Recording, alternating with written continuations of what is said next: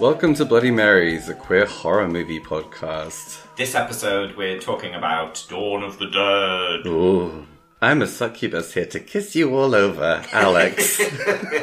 And I'm the Club 1830s holiday that Annabelle has gone on after escaping the Ed and Lorraine Warren Museum. Sean. Elaborate. Thank you. We're two queer horror nerds based in Hackney, pronouns they, them. Content notes for the episode. There's obviously lots of violence and blood and gore and a little bit of racism, swearing, and also we'll be talking about the film, so of course spoilers.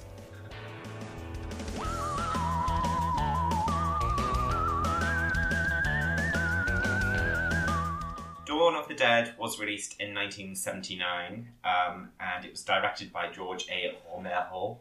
And it was the sequel to the 1968 film Night of the Living Dead. The funders weren't too keen on there being a sequel, but Italian horror filmmaker Dario Argento helped to get it funded because he was such a big fan of the first one. And he retained the rights for making any edits or additions in non-English language speaking versions. So the film is set in the Monroeville Mall in Pennsylvania, which is a real mall. That was the primary filming location. And it was made with... there are disputing views about how much the budget for this film was. It was reported as being $1.5 million, but since people who were involved have said it was more like $500,000. Because George A. Romero and some of the others Foregoated a fee. But it grossed $66 million worldwide. That is gross. That is gross. And it was the most successful in terms of money of all of the kind of the Dead franchise. It was remade in 2004. Yes. The screenplay for this was inspired by a visit to the Monroe Mall in 1974 by George A. Romero.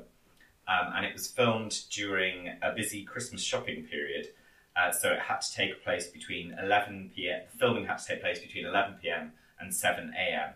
And then they paused filming for 3 weeks when all of the Christmas decorations were up because it was too time-consuming and expensive for them to take the decorations down every night and put them back up.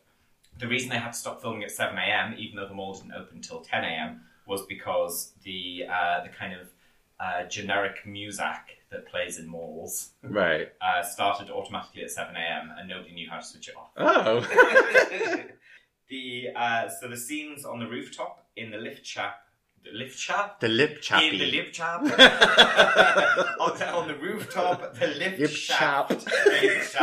And the gun shop.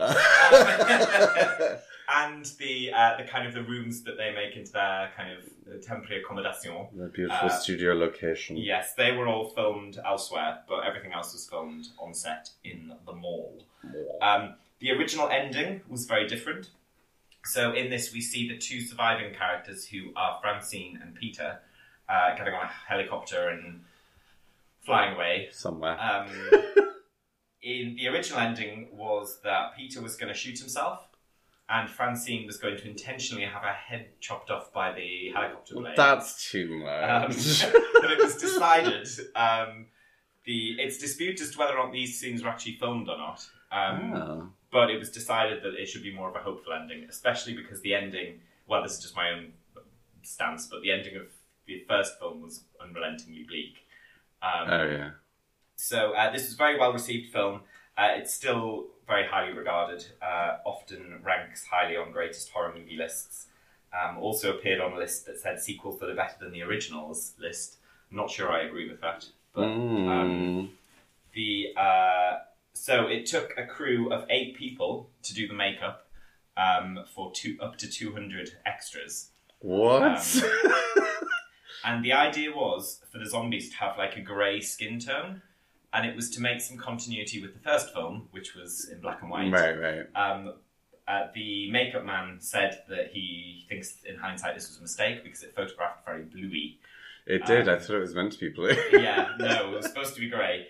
And that, along with the very kind of shocking bright red, The fluorescent blood. Yeah, it gives the film quite a distinct and cartoony palette, which Romero says was very intentional because he wanted it to have more of a comic book style than the original. Some interesting notes. You see two zombie children quite early on in the film, and they run towards Peter and are swiftly killed. They are the only zombies to be featured in any of Romero's zombie films to run rather than shuffle. And it was still kind of the zombie law was that they were very slow moving, and it wasn't really until 28 days later and then The Walking Dead that running zombies became more the norm. Fast zombies. Yes, but also in the Dawn of the Dead remake from 2004, they're also running in that film too. The film had no rating, which Romero convinced the distributors to do because the MPAA wanted to rate it X because of the violence, but X is usually reserved for pornography. Right. So Romero didn't want that to be associated with the film. So it had no rating and was advertised as having no rating, which in effect kind of did more for it than having an X rating would have. Some of the zombie extras would get drunk before filming because the makeup process would take so long they'd be sat around in their zombie makeup for a long time. Some of them you can tell. Yes, indeed. And but some of them stole a golf cart and crashed it, causing $7,000 of damage to them all. Naughty. Apparently, all of the extras were given $1, What? a donut, and a Dawn of the Dead t-shirt. Wow. I would like to do that. Because it is. I do love donuts. and t-shirts and $1. It is also number 2 item on my bucket list is to be a zombie extra in a film. So what's your number 1? Well, my number 1 shifts sometimes, but it's mostly to play Nancy in Oliver Twist on the stage. But I think I'm changing that to doing a one-woman show of Nancy. Of all the characters. Nancy's on me. So Romero has 2 cameos in the film. One is he's the director in the TV studio at the very beginning. And he's also one of the bikers too. Bikers too. And there are lots more fun facts to come as we talk through the plot. Can't wait.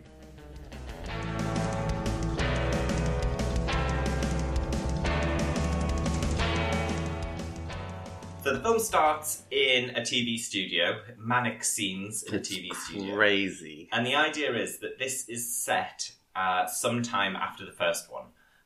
The time is a little bit unclear. It says online that it's 3 weeks, but I'm not sure that that's made explicit anywhere. And also, it's not super clear how much time passes over the film. The only indication that any time has really passed is them decorating their little new digs and the growth of Francine's baby bump. The growth. The growth. She seems to have a dreadful growth. Baby growth. There is... it's a talk show happening, and there's a talk show host and a doctor talking about how to overcome these creatures. The creatures aren't named as zombies, as they often aren't, although later in the film they are named as zombies by Peter, just once. There's lots of chaos in the TV studio. It's quite difficult to know what's going on. Hilarious literal papers being thrown around in the air just to imply the chaos. Everyone seems irate at the doctor for some reason, who just seems to be dropping truth bombs left, right and centre. But it's very clear that it's in relation to a zombie apocalypse emerging. And that's where we're introduced for the first time to Francine and Steve. So Francine, we think is she a camera woman or a production assistant or something? Yeah, probably 2, maybe all of the things. Yes, and her lover, Steve, is a radio host, and he says, come and meet me at 9 on the roof, we're getting out of here. She's a bit resistant, but agrees. She does agree. Yes, and up they go. But then we go to a tenement building. Actually we don't. We go to the rooftop. Yes. Or do we? I didn't think we'd lose our threads so quickly on here. I think it cuts between the 2. So I think they're at the studio and then it cuts because they're talking about the outbreak. And then they go to the tenement building where they find the What point storage. do they go up to the roof? That's after. Oh, is it? Okay. Yeah. So then we have a different scene in a tenement building where it turns out that so the doctor announced earlier that it's martial law to make sure that anyone who dies, you deliver your dead to National Guardsmen or the army or something. And we're at this tenement building where that hasn't been happening, and it's being raided by kind of SWAT teams in the army.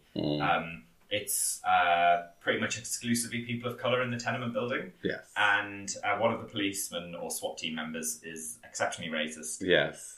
There also appears to be someone in like brown face. Yeah, that's really weird. It is weird. And then they go in, they start kind of, the racist guy seems to be kind of indiscriminately shooting living people. Yeah, makes the guy's head explode. Yes. With a gun, just to be clear. Yes. With his magic With wand. his mind. And then we're introduced to two other SWAT team members who become the other central characters, which is Roger, who is a tiny little man with awful blonde receding hair, Yes. sort of ratty little face. Yeah, horrid man. And his polar opposite, who is like 6'6", and he's called Peter, and he's kind of the more decent of the two. Tall, hunky guy. Hunky, also with a bad receding hairline. Yeah, I think that's the 70s thing. Nobody had any hair. At least not round. So so Roger seems very much against the racist policeman, who does eventually end up getting killed. Yeah. And then, so Peter and Roger end up in like the boiler room or something, and a priest staggers in, and he says that the bodies of the dead have been stored in the basement, and that he's been delivering last rites to them. Yeah, but they've already been turning into zombies and chowing down on each other. Yes. So then the priest takes them to the basement, and they're all kind of some of them are like kind of tied up, others are bundled up like little zombie burritos. Yes, zombie burrito. It looked like a little zombie snack bar generally. And they're all just kind of sat around eating bits each of other, flesh, yeah. basically. So they shoot them all, and then we go back. You know, I'm kind of struggling to remember how the two groups get in the same helicopter. There's just a weird bit. So they cut back to they land. They stop for fuel, don't they? They land to get fuel on like a police station. Yeah, and that's where they bump into Roger and Peter. Yes, and there are others that are trying to. They're like threatening them because they're like, "You're stealing police property," and then the other two, who are obviously have more sway, kind of get them to back down, and they get on in the helicopter with them. Yeah. So now we have our foursome all together. Yay! Francine, Steve, Peter, and Roger. They fly over various kind of urban areas, which have rural areas rather, that have it under slightly better control, but still not completely. And Roger comments, "The rednecks around here are probably enjoying it." And then they stop at a petrol station. At this point, they're kind of besieged by a new set of zombies, one of whom has a very long forehead. Yeah, giant, stupid forehead. He kind of looks like Frankenstein. Yeah, but with long hair on top. And the reason he has a big, long forehead is because he gets his head chopped off by the helicopter blades, which was supposed to be foreshadowing for when it happened to Francine at the end. Oh. But it doesn't happen. She didn't have a big square head, so... She didn't. Imagine she went up to the roof and she had a big square head at the end. It's like, I wonder what's going to happen. Or if she had to have a big square head all the way. Like, you're so lucky, Steve. She's got such a beautiful big head. So then Peter goes into the kind of petrol station-y bit, like the shop bit. Yeah. And there are two little kids that run out, and he fights them off. They do kind of general fighting, but then Steve points a gun directly at Peter to try, and Try to and try shoot and the shoot. kids. Shoot. Oh, a no, different it's another zombie. one, yeah.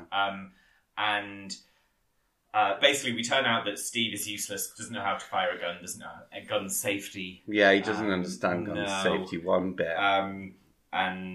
So Peter has a bit of a go at him, and then they fly around for a bit. Yeah. Seemingly with no real destination in mind, although I think originally Francine and Steve had wanted to go to Canada. Oh. Because it does come up briefly later. Yeah, I feel like they did have a direction, but then they just end up at the mall.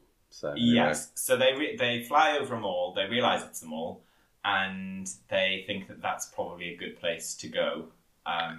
Because... I was thinking that actually, like, it would be the best place to go, really. And that's why a lot of zombie films do end up in the mall, I'd say, than TV programmes.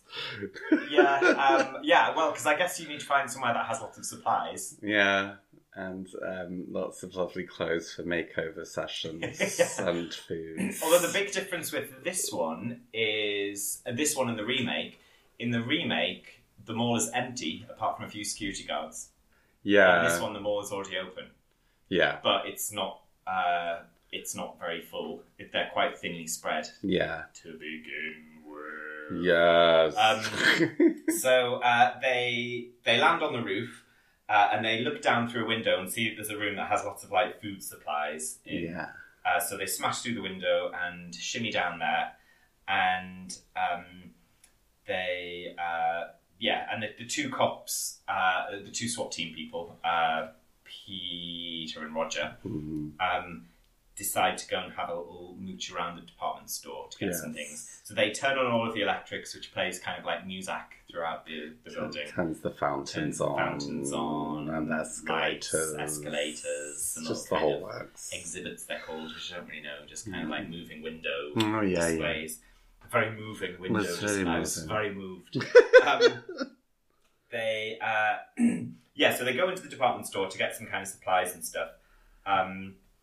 There's a scene where where Roger, who has kind of a big, like, bottom energy, like, just kind of, like, giddy and running around while big, tough Peter's just being like, let's be serious. Yeah, he's like a kind of wild, like, annoying child, just, like, screaming and making weird noises, like, yeehaw, woo, woo, woo, woo, woo. And he slides down the escalators, down the middle of them. And apparently, after this film, the mall had to put in, like, little stoppers on there to stop people replicating such a move. Yeah, so they've had to put those on London Underground for the same reason, actually.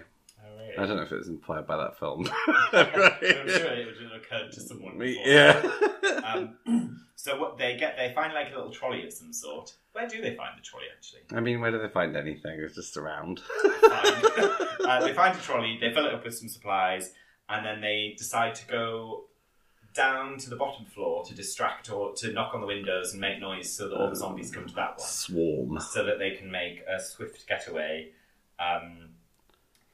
In the meantime, I don't know why, but Steve has kind of gone out of his way to try and get involved. Yeah, he's just being a man. His manhood is threatened by not being allowed to be involved. So he... I'm going to go and look at some things and take guns. So he ends up in the boiler room and... Mrs. keeps missing this. Mrs. Doubtfire is there. He keeps missing the zombie that's coming after him and uses up all of his bullets, so that he ends up having to quickly reload and shoots this this zombie, kind of confirming that he's not really he's rubbish. A marksman. Yeah. And then because of all of this, the other two can hear the gunshots. And all hell breaks loose with the zombies. Absolutely. And there's a nice bit where Peter throws a zombie over the side. Yes. That's fun. And then, so they go and help, they go and rescue, what's his face? Steve. And then they're running through a shop, and then a mannequin jumps out. And it's not a mannequin, it's a zombie. Yeah. And then they kill him. One of the zombies that keeps appearing at this point is the Hare Krishna zombie. So it's hilarious. We had some debate about whether this was a Hare Krishna zombie. I thought it was just a bald woman until Alex spotted the tambourine and confirmed that it is indeed a Hare Krishna. This zombie finds its way into... Am I jumping ahead here? No. This zombie finds its way into the little rooms that Francine is still in. Yeah. And she doesn't have any weapons on her, actually. No. So she's got some flares. So she sets off some flares to, like, distract it and then starts climbing up a ladder to get out. And is saved by the men. Yay. And it seems like at this point, Steve has kind of, like, earned the respect a bit of the others. Yeah, I don't know how, because he's just been a fuck up the whole time. I think he managed to, like, shoot one zombie as well. So they decide to go and explore the air vents. Yeah, because Steve has like a file of facts with all the floor plans and knows how they all connect. Yes. So yeah, he thinks that they can use that as a means of getting from A to B. From hither to dither. Yes. Hither. From this way to this way. Yes. So then they've got all of their supplies in this little room. They've got whiskey and snacks. So you say whiskers. That's delicious. They also have a little radio and a TV. They do manage to get some TV working. We find out at this point that so Francine is very shaken by the Hare Krishna conversion attempt. Yes. That ended in a bloody massacre. We find out that she is pregnant, 3 or 4 months pregnant. And this is quite a weird bit, actually, because Peter's just like, do you want it? And she's not in the conversation. He says that to Steve, and Steve's just like, and he's just like, do you want to abort it? I can abort it. Yeah. And I know how to do it. And then there's a bit on the TV which I really liked, where there's a guy with an eye patch who's called Dr. Millard Rausch, and he says that he's kind of some scientist of some sort, and he's saying that they're not cannibals because they aren't the same species anymore once they've come back from the dead. They have kind of learned and remembered behaviours, and all of this is kind of interspliced with scenes from around the supermarket where they're like from the supermarket from Tesco, from the mall, where they're like the zombies are going up escalators and like trying to use the tills and stuff, shopping. He says they must be destroyed on sight. These are creatures that are just operating purely from instincts. Like a lot of animals, they will be able to learn to use tools. And then after that news piece, Francine, who's overheard the abortion conversation, is understandably a little bit pissed off about that. Excuse me, my body, my choice. She says that she doesn't want to be considered as the pregnant person. Like, she doesn't want to be treated any differently, and also she wants to help. So she wants to be involved in any plans that they make. She doesn't want to just be left while they all go out and do these things, and also that she needs to learn how to ride the helicopter just in case everybody else dies. Just so no one else can learn, though. Well, I think the others already can, because Steve is writing it initially, because he does the weather reports from them, I think. Yeah. Probably has someone riding it while he's doing the weather reports. Oh no, that's a traffic person that has a helicopter, not the weatherman. Maybe he's a traffic... he is a traffic. He does traffic, yeah. And the other two are like SWAT team army people, so maybe they already know how to... Maybe. So then there's a bit which, and I still can't really understand what the purpose of this bit was, but so once again, the men go into one lorry, and then, the SWAT team guys go into one lorry, and Steve goes into the helicopter. Yeah. I think the purpose of Steve in the helicopter is to keep an eye out, but the stupid thing is he has no way of communicating with the people in the trucks, so it's completely stupid. But why are they out in the trucks anyway? Because they get the trucks to block the entrances. Yes, so they kind of commandeer various trucks to block exits. Roger forgets his bag.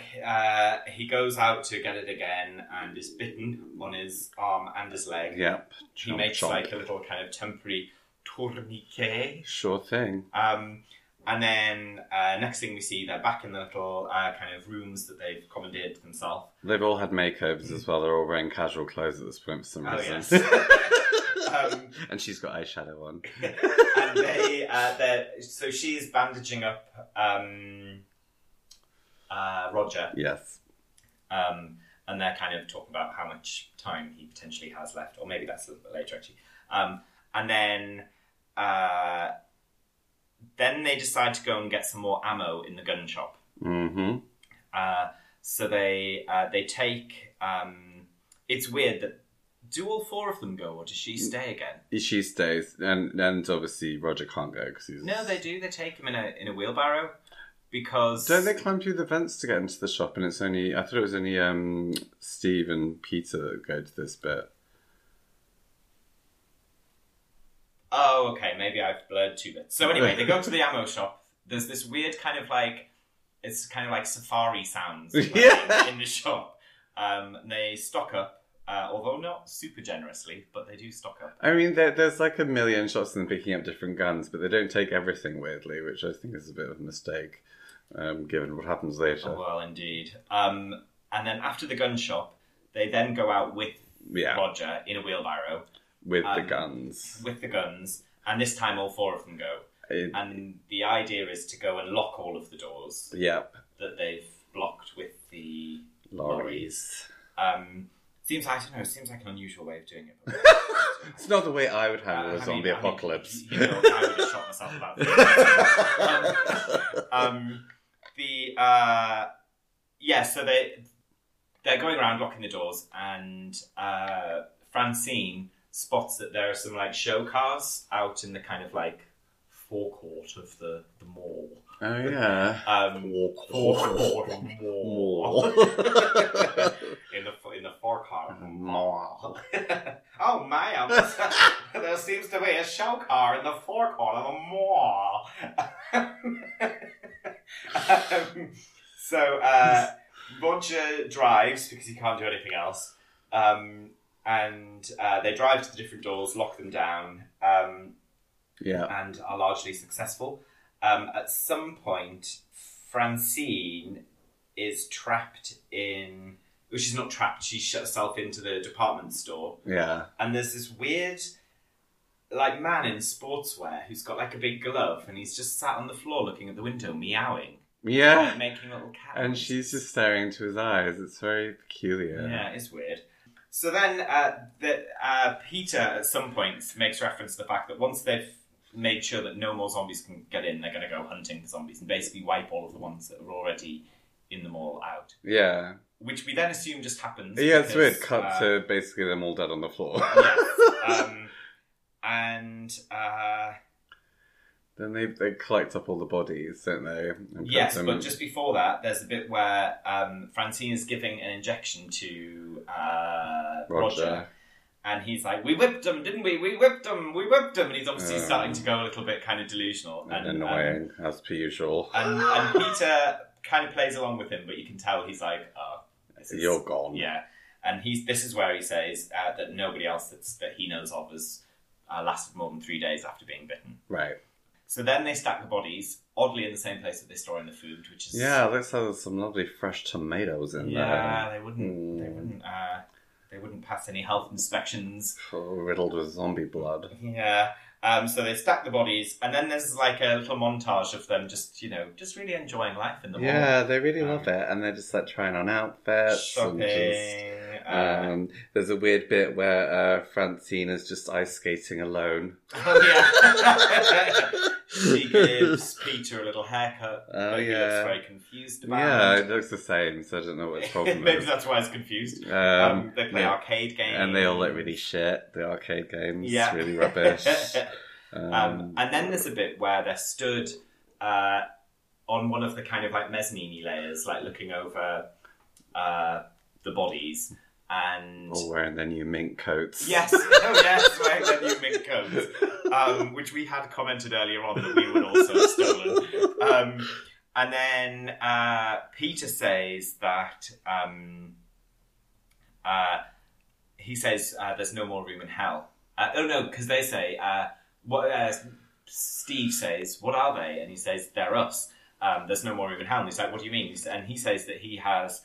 His Trinidadian granddad was into voodoo, and used to say that when there's no more room in hell, the dead will walk the earth. That's my favourite. Yeah. When there's no more room in hell, the dead will roam the earth. Beautiful. That's how he says that. Yeah. Thank you. And also that line reappears in the remake.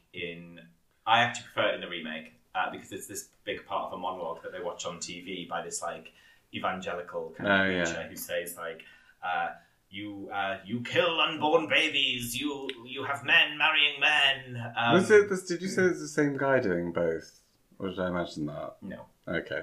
I didn't say it because it's not true. Oh. I don't think it's true. Which you mean, same guy? I thought that when we were watching the remake, you said that it was the same guy, like from the first one, that they got back to do the news reporting as the evangelical guy. Oh, did I say that? I don't remember saying that. Maybe I just said it was the same, like... Oh, the same script, wasn't there? Okay, yeah, fair. I don't know. Anyway, so Roger dies. He kind of rises up a little blue in the face. He actually looks more grey than the rest of them, like, weirdly. Yes. But anyway. Yeah, he does, actually. Maybe it's because he's fresher. Fresh. And then Peter shoots him. And then we hear again from Dr. Millard Rausch on the TV, yes. Who's saying that he thinks that they should just bomb the cities where they're struggling to... Just bomb it all. Just bomb it. He also says that he's worried that that those with brains are all dead and the idiots are still alive, and that the zombies won't run out of food until everyone is dead. Because someone suggested, why can't we just wait until they run out of food? So then we see Steve and Francine sitting down for a lovely meal, which is served to them by Peter. Yes. Peter opts not to eat with them because he wants them to have a romantic meal. That's true. And then we can see that there's been a jump in time because the rooms that they were using as their base are now very fancily furnished and decorated. Lovely red leather sofa, plants hanging everywhere, lovely TV set, the works. And Peter is painting like a kind of a fake wall to cover the entrance because he's been worried from the start that zombies aren't their only concern. And correctly so. Well, exactly. So then we see Fran is also showing a bump at this time. At this time. At this time. At this juncture. At this juncture, she is quite heavily pregnant. Next day, gone again. And then we see her also putting on some very clownish makeup. Yeah. And a big, massive beauty spot. And they're playing cards. And she says that there's been no broadcast on TV for 3 days now. She's getting quite snippy at this point. Yeah, she is. Then to cheer her up, she practices flying the helicopter. She likes that, actually. She does, but this is the downfall, really, because the baddies spot the helicopter. They do. And so they it's say, all her fault. And they say, should we get them now or should we get them tonight? And he says, we'll get them tonight. And then brushes his moustache with a little moustache comb. Yeah, sinister guy. Yeah, so they turn out to be a group of bikers. There are like 40 of them or something. Yeah, lots of bikers. And apparently all of these were just like extras, and they were part of like a pagan bikers group. Pagan? Yes. Lol. And these were all their own bikes. So they hear them coming, because obviously there's a million bikes. So they go around and pull down these like metal gate things, which... Yeah, I don't know why they hadn't pulled down before. They just decide now. As I say, not how I would do it. And then they decide to go and stay out of the way, because Peter says there are thousands... when they come in, there are going to be 1,000 zombies in here. They'll have their hands full with them without having to worry about us. And that's the only time, I think, in a Romero film that the word zombie is used. Oh. So they try and stay out of the way. And the bikers start looting. There's also quite an awful scene where there's like a zombie of an African woman. Who's got like quite traditional sort of like headwear on and stuff, and lots of jewels. like blingy jewels, and they are kind of like ripping her jewels off. her. And then there's a weird scene where they start throwing pies in their faces. Yeah, with like whimsical music. Yes. And then there is a shootout. And the shootout is because Steve shot first. And then they become aware that there are others there. Yeah, that's so annoying. I wish Steve had just followed Peter's instructions and just gone back to base, and they could all pin until it all calmed down. Yes, because all they wanted was to loot it and then go. Yeah. So there's a big shootout. What's his face? Peter gets up in the vent and is shooting people from there. It's all up in the vent. Steve is shot when he's up in the vent of the lift. Yeah. And then Peter shoots two of the kind of main ringleaders of the group. One of them, both from the vent, one of them goes flying off the balcony. Yeah. And the other one who gets all of his insides pulled out. Yeah, that's cool. That was with real cow intestines, apparently. Delicious. I like mine medium rare. And then, there's a weird scene that I suppose is there for comedy lols. Comedy lols. As opposed to misery lols. Where one of the bikers sits in keeps sitting back down in this blood pressure machine, and then he gets killed in the blood pressure machine. It's really silly. So Steve gets it. Peter and Steve manage to get in touch with each other on their walkie-talkies. Well, yeah, it feels like Steve is blanking Peter the whole time, and then he's just being shot in the arm. But I mean, he's just lolling around trying to cause trouble, and then he gets shot, and it serves him right. Anyway, yes, it does. And then whether or not he deserves the following bit is up for debate. He does. He does. No, He definitely does. So Peter's get back in the vent of the lift because he's dropped down by this point, and as he's climbing up, more zombies come in and start biting him and pulling him down into the lift. Yeah. And then, giving him a good C and T. Yeah, and Peter has a little moment where he's kind of thinking about going back to try and help, but thinks better of it and goes back to base. So we know immediately that Fran realises that he's dead as soon as they see each other, and then it cuts forward a bit, and she's just she's got a little scarf and a coat on, ready to go. And she's he hasn't answered for hours, he's not, he's obviously dead. And then we do this kind of zoom around of zombies kind of eating various body parts that are left lying around, and also the zombies kind of going back to using them all like a mole. Yeah, and they're almost like the looters at this point. I thought they're just smashing things randomly and stuff by accident in that case, I guess. But I think it's kind of to show that it is all just learned behaviour, because they're they're trying on things and but it looks like they're shopping. Yeah. And then during that scene, we see the lift open and Steve comes out, who is now a zombie. It's now blue, green, grey. And again, to make clear the whole kind of learned behaviour thing, he remembers where the secret door is. Yeah. And all of the zombies follow him, and they smash through. They get into the little secret place, and Peter says that Francine should go ahead, get in the helicopter and fly away. She's but you have to come. And he says, no, I'm staying here. I don't want to go. I don't want to survive. I missed that bit. I was like, why is he staying behind? Just to hang out with his zombie but also, pals. I don't know why he had that moment of doubt. After fighting the whole way, it's something like that. I can't be bothered. Then he would let a woman that he doesn't really trust to look after herself very well, who's pregnant, just go off and try and do it on her own. Sort yourself out, bye, babes. So he holds the gun to his head after she's got in the helicopter, and then he thinks better of it, shoots some zombies, and then climbs up after, and they get in the helicopter, and away they fly. Whee! And it ends with some very jolly, upbeat, tinny music. I wish I could remember it so we could sing it now. It's very cheesy. It is. What a great end. What a hoot.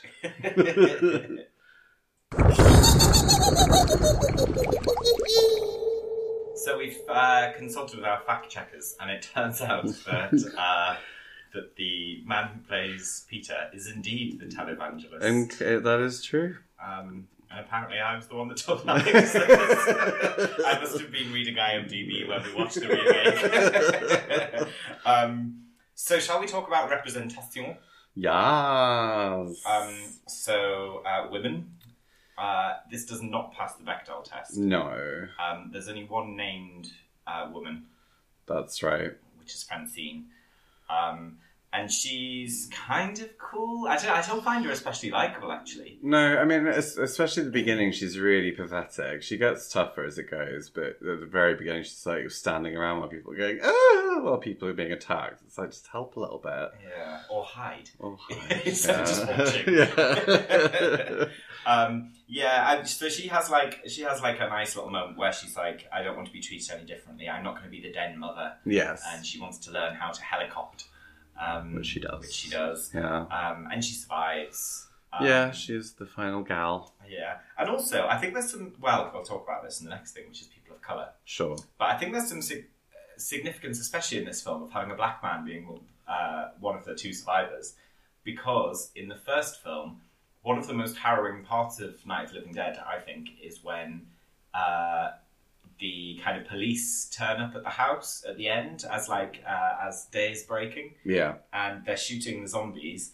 And then once they're all kind of dead, the main character, who is the black guy, comes out with his hands up and is shot. And it's very clear that they didn't think he was a zombie. So it's more significant that in this film, I think, than it would be otherwise. But it's still... the survivors are a woman and a black man. Yes. It's good. So they do have... there are portrayals of racism in this. Yes. At the beginning, in the tenement building, which is exclusively black people and... Latinx people. Yeah. And there's obviously someone in very obvious brown face. Yeah, that was very weird. Unnecessary, because there were actual actors there. Yeah. Not that it's ever necessary. I mean, yeah. Especially unnecessary. Yeah. It's very necessary. And there's a bit where when Francine first meets Peter in the helicopter and they're all kind of introducing themselves, and she says she's like, oh, who are you leaving behind? And she's like, I'm leaving an ex-husband. And Steve's like, I'm leaving an ex-wife. And he says, I'm leaving some brothers. And she's like, real brothers or street brothers? Yeah. And he kind of rolls his eyes, but it's like both. Yeah. But I also think there's something really interesting about and maybe there isn't, and I'm just overthinking it, but in the tenement building, the bodies in the basement, the fact that they're not willing to hand these bodies over to the state, and that they've got their own kind of like ritual sort of thing. There's something about like the way that like religious people and like the kind of cultural thing around people dying that maybe hasn't really been looked at in terms of zombie films before or since. Right. Where it's like, yes, they've turned into horrible zombies, but we're still going to go through the kind of process of treating them as if they were human. So like giving them their last rites and kind of swaddling them up like mummies and like all that sort of thing. I don't know. Traditional swaddling. Yeah, just traditional swaddling. So I wonder if there's something interesting about that. But other than that, it's a very diverse cast. Yeah. It's worth noting as well the horrible racist cop does use the N-word when he's like going through the building. Yes. And he's generally unpleasant. Yeah, and he gets his just desserts. He does. And also everyone seems like the rest of the SWAT team don't seem to be bothered that he's being killed because they clearly disapprove of his behaviour. Yeah. Which is kind of indiscriminately shooting people of colour. Exactly. Queer representation? Well, there isn't any, but yeah, no. I mean, you can try and force some, I suppose, but not really. I guess there's like kind of like a brotherly love thing happening with Roger and Peter. Yeah. But nothing that you could really sink your teeth into, as it were. Nom. And in terms of disability, there's not really any representation of it. No. Apart from when Roger's being wheeled around in a wheelbarrow. Yeah. But interesting to note that a lot of the priest also has one leg. That's not really commented on at all. That's just like an aside. True. Yeah.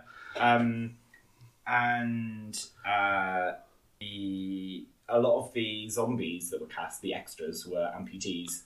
So the ones where you see them when they like have a limb removed or something, they are already do already not have that limb. Do already not have that They limb. do not have that limb.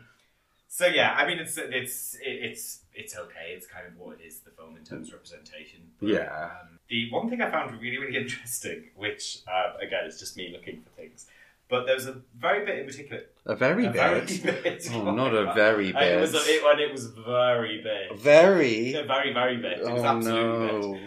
Where Roger is being attacked in the front of the van, and there's like this blonde woman a zombie comes in. Oh, yeah. And Peter is saying, hold its head up. And it's like, I don't want to draw any weird parallels here, but I'm going to. Which is, why is it that in zombie films they can adjust to changing pronouns very quickly? So they're not saying hold her head up, they're saying hold its head up. But if you were to say, oh, actually, my pronouns are they, them, or I use she, her pronouns, they'll still insist on calling you your original pronouns. That's the thing, actually, that earlier on in the film when we were watching it, I said it about one of the zombies, and you were like, oh, it's not an it. I was like, oh, yeah, shit, that's funny.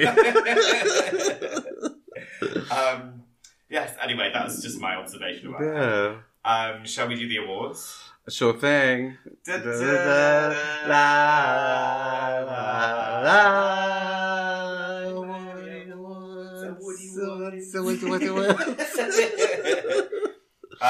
was the best character? My favourite was a very minor character, as always. It was a zombie girl wearing a yellow top who was lying on her back riding the escalator, just on her back, riding up. Oh, yeah.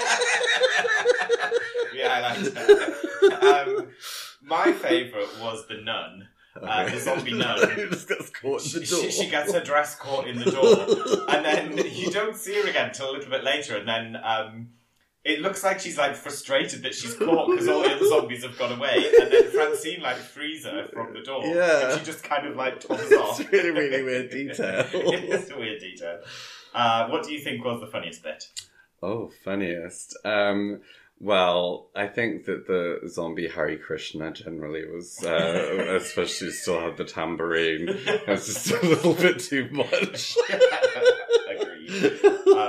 Although I think the bit that made me laugh the most was when the main biker guy, when they were first hatching their plan, all of a sudden just got a little moustache comb out. And oh yeah, like a flick moustache comb.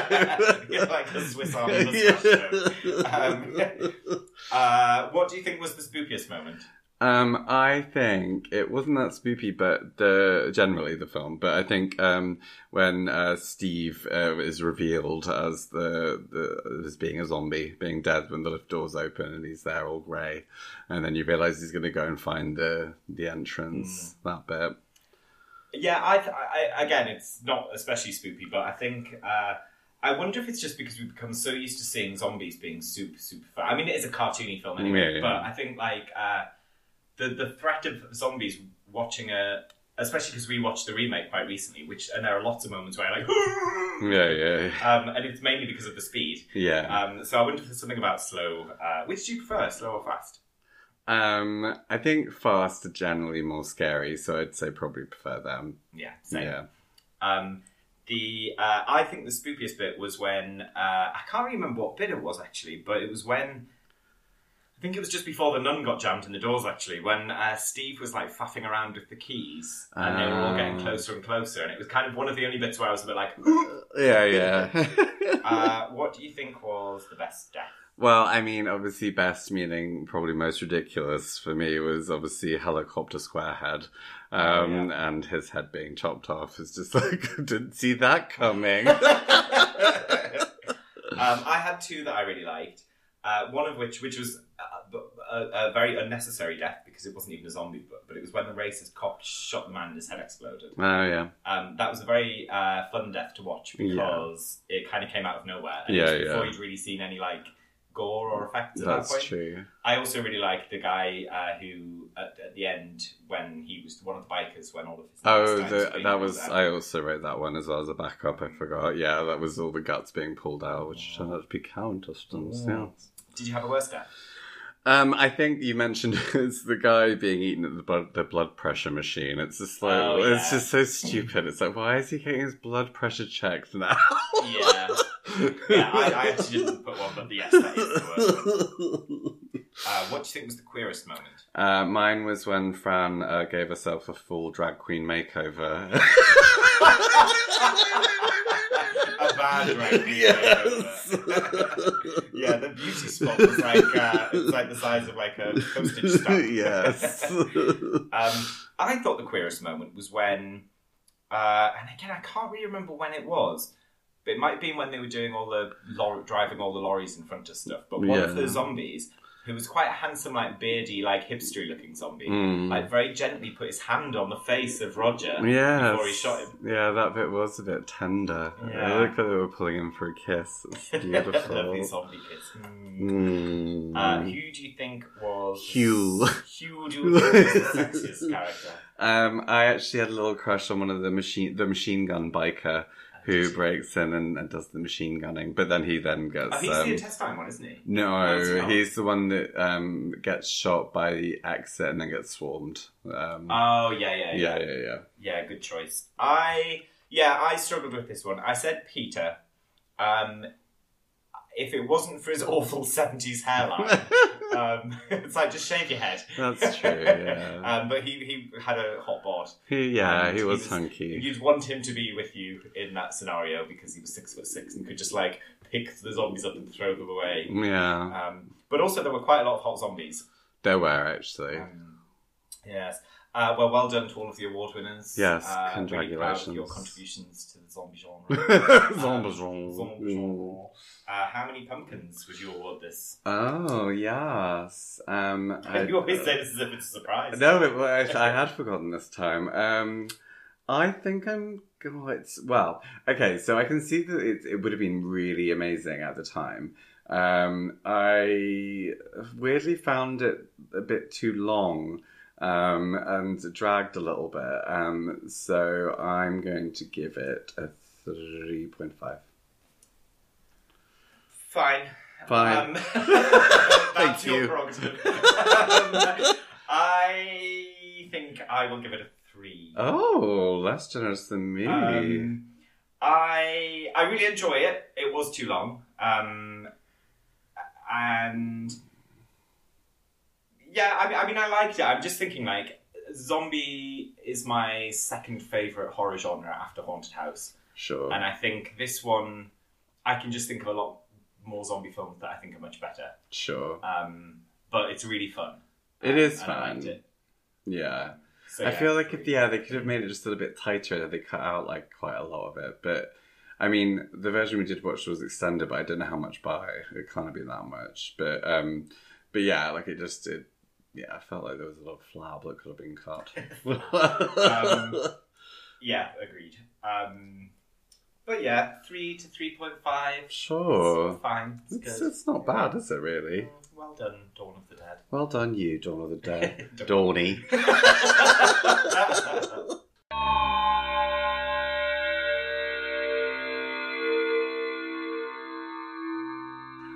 So it's time for this episode's spooky bit of the episode. I'm shitting myself. Oh, it's very scary. This one's actually a bit sad, so I'll try not to be don't be hysterically laughing like you did with the nuns drowning.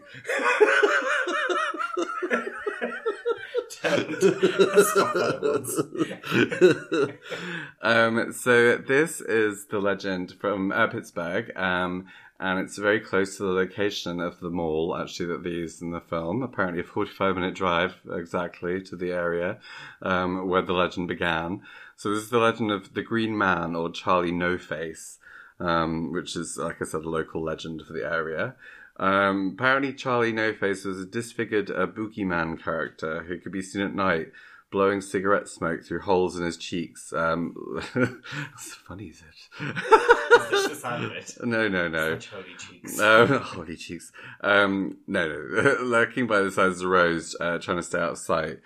He's also said to sort of have shrouded in some sort of mysterious green light, and just be green. And the nickname, the Green Man, came from his skin, which is purported to be green. Purported. Purported.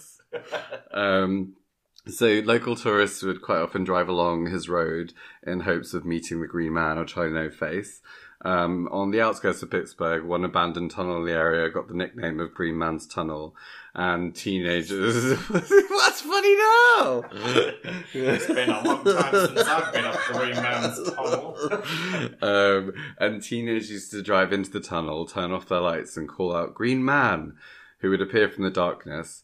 If you touched your car, his electrical charge would either stall the vehicle or make a difficult start. Terrifying. get the car guy. What are they called? Engineers.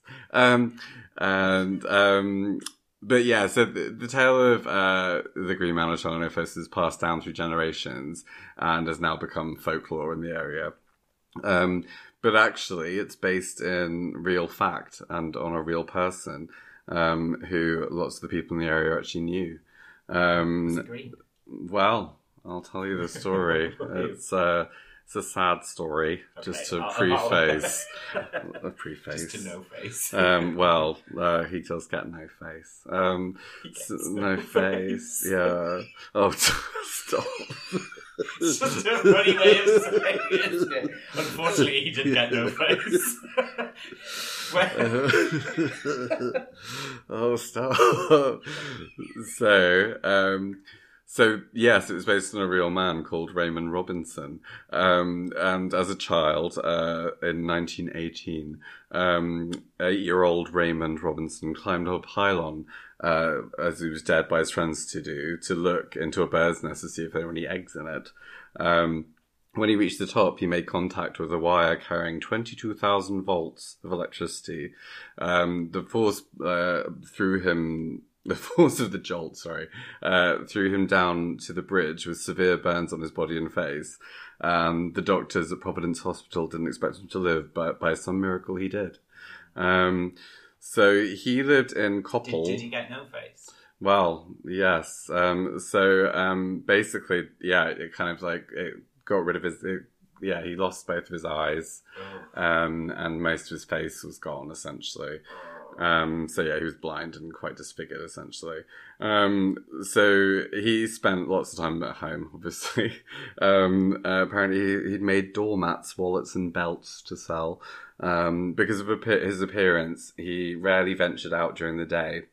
However, at night, he went for long walks on a quiet stretch of the route that the people used to go to look for him. As an adult or a child? As an adult, yeah. So he used to take himself out with a walking stick because, he wanted to go out, but he didn't want to be seen.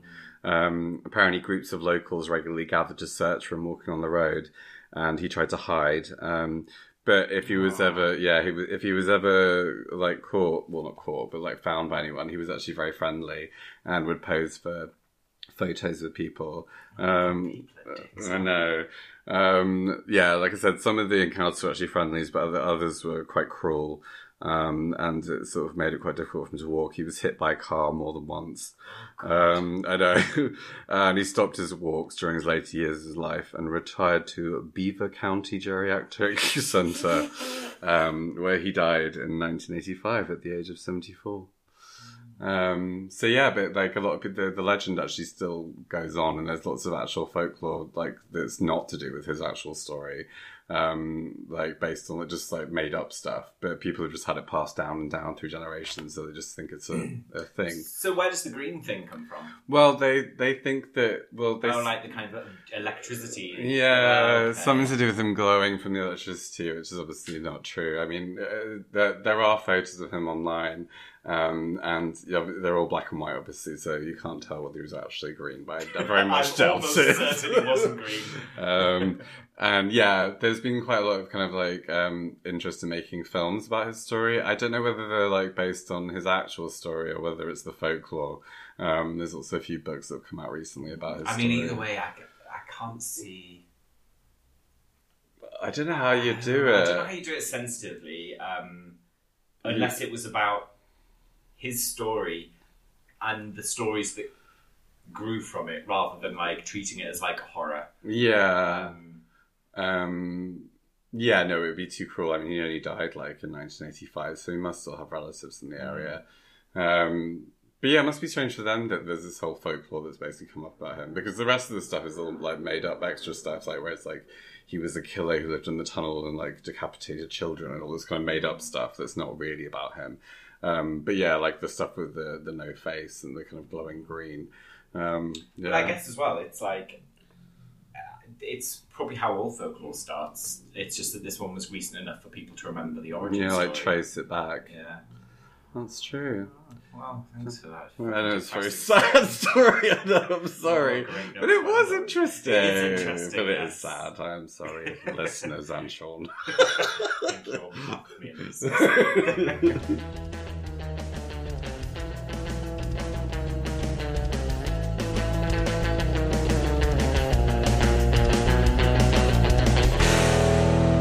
If you're enjoying Bloody Marys, please subscribe, leave a review, and share with your friends.